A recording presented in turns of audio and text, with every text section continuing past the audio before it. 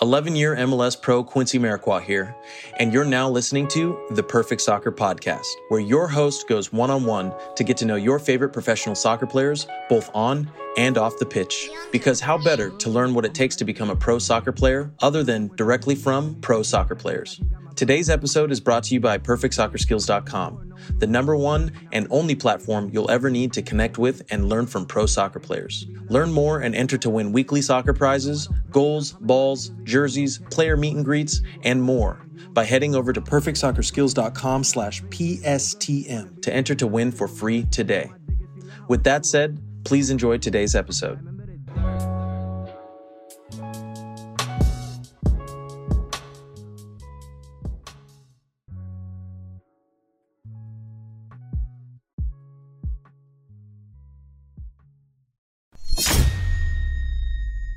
What's up, everybody? Welcome back to another episode of the Perfect Soccer Podcast. Our special guest today is Tony Rocha. Tony, how's it going? Doing well. Thanks for having me on. Yeah, appreciate you coming on. Let's just go back in time a little bit. Could you tell me your first memory of playing soccer? First memory of playing soccer was just playing with both my brothers when we were younger, not really organized, obviously, just you're on the field and just following the ball and just running around and just going out there and just kind of enjoying that aspect of soccer. Yeah, for sure. And then I usually ask everybody, I know you grew up in Texas, right? Yes. So did you play like high school and club, or did you just play like club? I played high school and club. Nice. So how is that? Like, how is that? Because I know there's some players that I interview and some only get to play club because maybe it interferes or the team won't let them or stuff like that. Yeah, I know. I remember when I was playing, our club coach said that he strongly suggested that we didn't play high school and kind of just focus on academy. Yeah. But high school soccer was so fun. Like, I got to play forward, score a lot of goals and everything. And so I still wanted to play high school. Yeah. But I know there are some guys that didn't play high school because I think the development academy was just starting then. And so they were focusing more on the club aspect of it. Yeah, for sure. Was that was high school soccer easy to you? Yeah, it was easier than club. That's funny. Now tell me a little bit about what was your recruiting process like? I mean, it was just, I guess, the college coaches reaching out to me through email or through my coach, and then my coach just coming out to me. But a lot of it was, I mean, Tulsa was one of the first ones that reached out to me, and they're one of the closer ones that was from Houston. And so I guess that's one of the reasons why that university was attracted to me. So, yeah. Yeah. What about was there any other offers on the table, and how did you ultimately pick Tulsa? Yeah, I mean, there was definitely other offers. Like I said before, I think the reason why I did pick Tulsa was, I guess, the style of play. I remember when I had a conversation with the coach, he said, "You're going to come here and compete for a spot." And some of the other schools I was looking at, I didn't know if I was going to be able to play right off the bat. So I know that would have been crucial for my development. So I guess having that as an opportunity to play there and the way they played and they were still in the top 25, it was definitely a top choice for me. For sure. And then what was your overall experience at University of Tulsa, on and off the pitch? Yeah, I mean, I had a great time on the field. We won a couple of conference championships. We went to the NCAA tournament a couple of times. Great group of guys. I still keep in contact with some of them. And then off the field, I mean, it was a great school. So just being able to get a great education was a plus. Yeah, definitely. And then was there a moment in time, either maybe in college or maybe before you got to college, was there that you knew maybe you were a little better than everybody that you could go pro? Yeah, I think it was definitely in college, I guess, when I started, I guess, on the team and playing a lot and just kind of, just standing out on the team and getting conference accolades and all that stuff and kind of just my coach saying, "Hey, you have potentially could play at the next level." And that was kind of the first time that I guess took it seriously that I could play. Yeah. And then, so you going into your last year at University of Tulsa, what was the preparation to train for the MLS?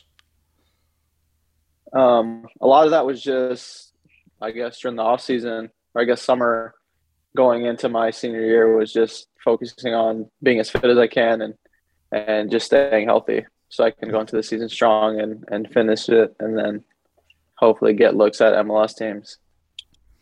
Yeah, and then you got drafted in the fourth round in the 2015 draft. So what was it like to hear your name called? Yeah, so I signed a USL contract before I got drafted.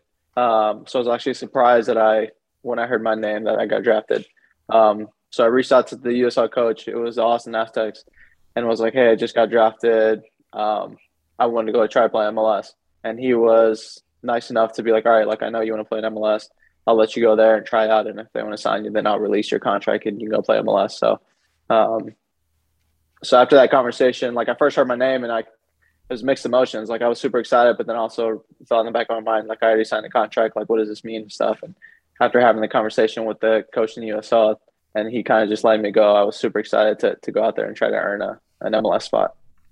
Yeah, I mean, yeah, that's awesome that the coach let you do that.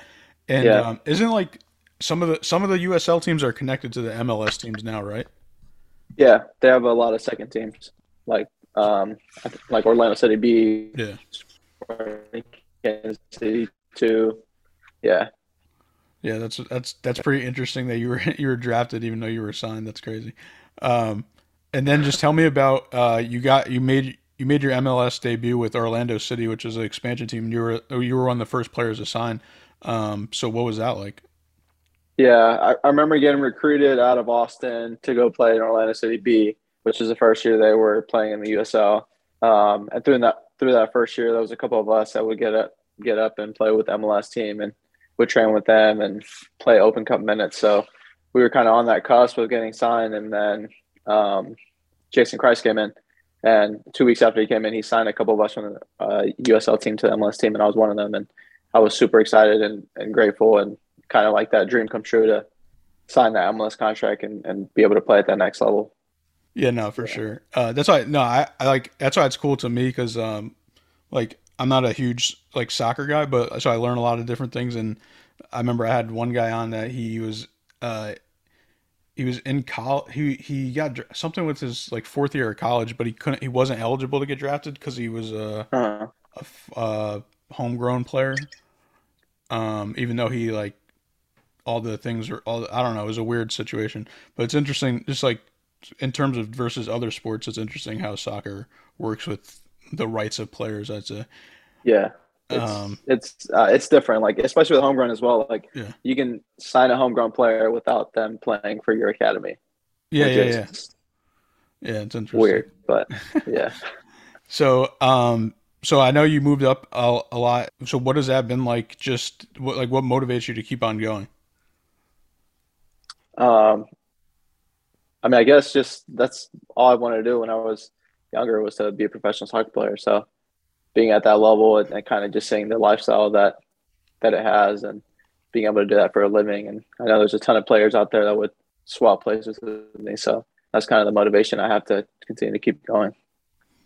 Yeah, and then all right, and then 2018, the New York City FC acquired you, and then I'd say you played a lot there, and you were on the team. You were on the team last year that won the MLS Cup. So what was that like to be an MLS champion now?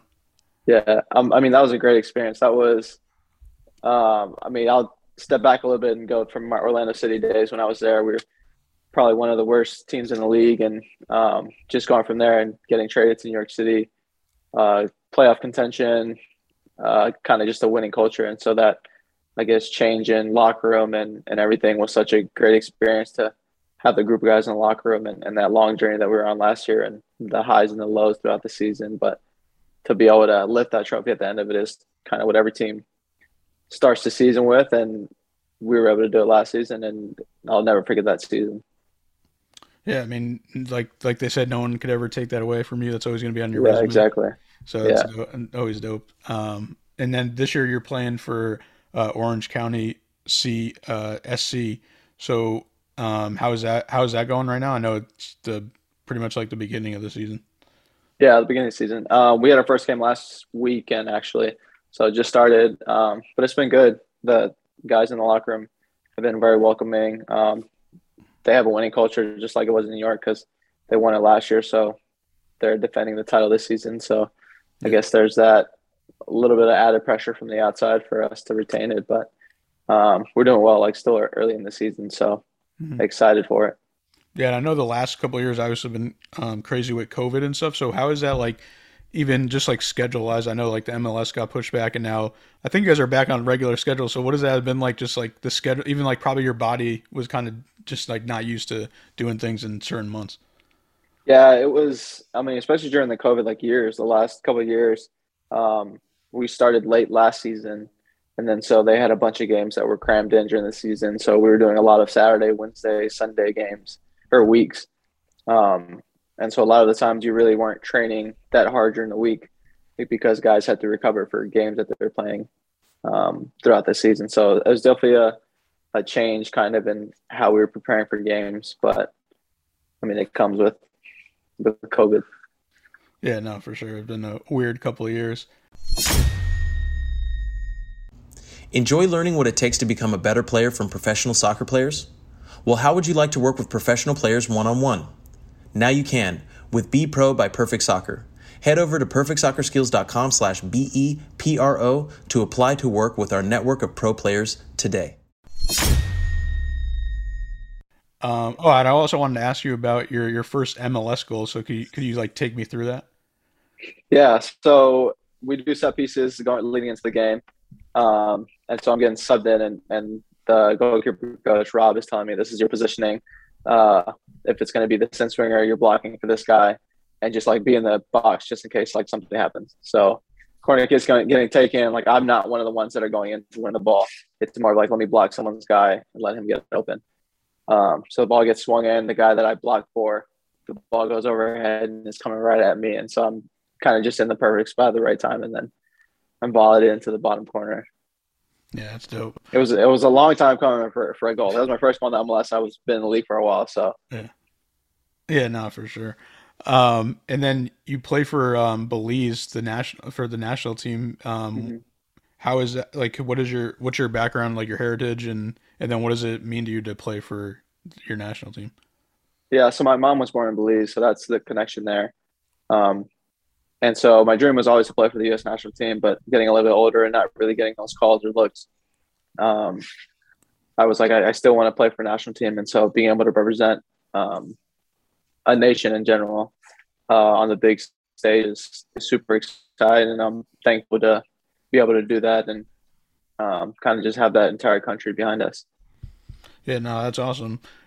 Just to play for any national team, I think that's like a dope experience for anybody. All right, you ready for the 5 Quincy questions? Yeah, let's do it. They're gonna make you think a little bit more. Oh, they're not like quick fire. They're like more in depth than. Well, you could take it either way. Okay.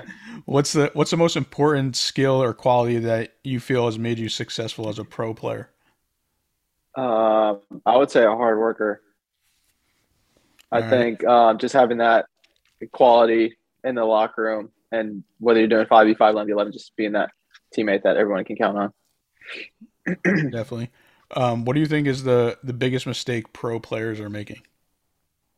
Getting complacent. All right, I think sometimes, we think we're on the team and we have 2 years in our contract, so we think we can kind of slack off, and you see it a lot in those 2 years come quick, and at the end of the 2 years, you're not really any further ahead than you were 2 years before. Now you're looking for a team and wish you would have done something differently. Yeah, no, I think that could relate to like just like regular life too, and like people in regular jobs. So I feel like people get complacent with things in general. Yeah. What advice would you give to a younger player trying to get like a scholarship or make a pro team? I would say to believe in yourself. I think first and foremost, having that confidence in yourself to know that you can make it to the next level regardless of what anyone else around you is telling you. That's the first step in making it. Yeah, definitely. And these next 2 could be soccer related or life related. So whatever you're thinking. What is something that most people think is true that you believe isn't? Ooh.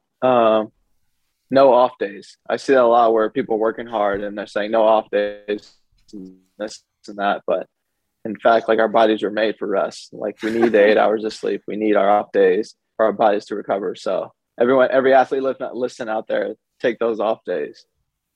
All right, that might be my new favorite one. Because that's so true. Like it's obviously like some people take that literal. Like you do have to rest, even like you do have to recover. Like it's normal. Yeah.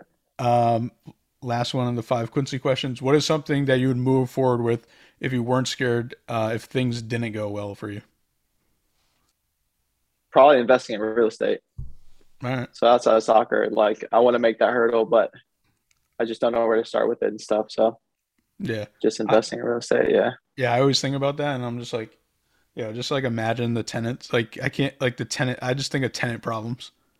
Yeah, exactly. That and like I know I listen to all these people and they're like, you gotta take action, you gotta take action. So Yeah. hopefully soon I'll get started in that. But that's the biggest thing that I want to get started with that I haven't. Yeah, no, that's dope. Yeah, now we'll get into some fun questions. I know me and you kind of linked up because of NFTs. So tell me a little bit about how you got into NFTs and what's your NFT journey been like so far. So how I got into NFTs was just watching these random videos with Gary Vee and all these guys that are talking about NFTs and how if you don't really know about them, just learn, just watch videos and everything. And so that's what I started doing, just watching videos on them, kind of just an introduction to the space. So I guess that's how I've been started with them. And then my NFT journey has just been like going on OpenSea and seeing the different NFT collections, kind of just learning more about them. And then just reaching out and asking people who I see post about NFTs, like, what is this project? Kind of just learning more. So just becoming, I guess, more knowledgeable in the space. And then I'm actually a part of the Blue Checks community. I don't know if you heard about them, but it's a bunch of professional athletes, celebrities that are in there and all in the NFT space and looking to just help projects out and yeah. Is it, you said Blue Checks or Blue Chimps? Blue Checks. No, I don't. Like I the don't Blue know. Checks, yeah. It's all verified athletes, professional athletes. Oh, gotcha. Okay, that's dope. I gotta check that out. And then, what about in your off season? What do you like to do? I like to go on vacation, relax, not really do, I guess, much working out for the first couple of weeks. Yeah, you take those and then days off. Oh yeah, for sure, 100%. We can you go hard for 10 months out of the season. Like, Yeah. Our body needs at least 2 weeks to just relax and rest. And then, luckily, if schedule permits, last year it didn't, but going during the holidays and going to see family and stuff. Yeah, definitely. What is something that people don't know about you? I was vegan a couple of years ago, so I was vegan for a full year before it was like the thing to do. So I did that for a year. I had a roommate actually that had been vegan for like 5 or 6 years, and he was just always telling me the benefits about being a plant-based athlete and everything. And I was just like, you know what, I'll take the jump. I'll see what it's all about. And so I was like, all right, I'll do it for a year. No cheating, no anything, do it for a year and then see how like my body feels and everything. And it was actually a pretty cool experience.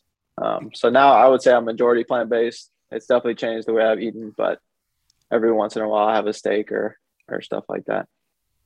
Gotcha. Yeah, that's dope. Yeah, I feel like I feel weird like if I don't eat meat for like a day or two. I don't know if it's just like Yeah. But if I don't think about if I don't think about it, then it's nothing. But if I think about it, then I'm like, yo, this is I do kind of feel weird. So I feel like it's kind of mental too. No, for sure. And that was probably one of my biggest hurdles to overcome whenever I did switch to be like eating vegan was not having like a chicken or a steak or a salmon like on the plate. Just eating something like having that feel for like I need protein there. But after a while you get over it and yeah, definitely. Well, Tony, I appreciate it. I appreciate you coming on. And could you let the listeners know where they can follow you on social media? Yeah, so my IG handle is t.rocha, ROCHA 16. And that's the same for Twitter. So I'm only on those 2 platforms. Not TikTok yet, but we'll see. Maybe soon. There you go. Well, appreciate you coming on, and best of luck the rest of the season. Awesome. Thanks for having me on. Quincy Amarikwa here, and thanks again for listening. If you enjoyed today's episode, please be sure to share it with someone you feel will get some value from it. And if you could take a moment to leave a review of our podcast wherever you're listening and let us know who you'd like us to interview next, we'll get working on that right away. You can listen to this full episode and more at perfectsoccerskills.com/radio. That's perfectsoccerskills.com/RADIO. You can also enter to win free weekly soccer prizes, goals, balls, jerseys, player meet and greets, and more by heading over to perfectsoccerskills.com/PSTM to enter to win for free today.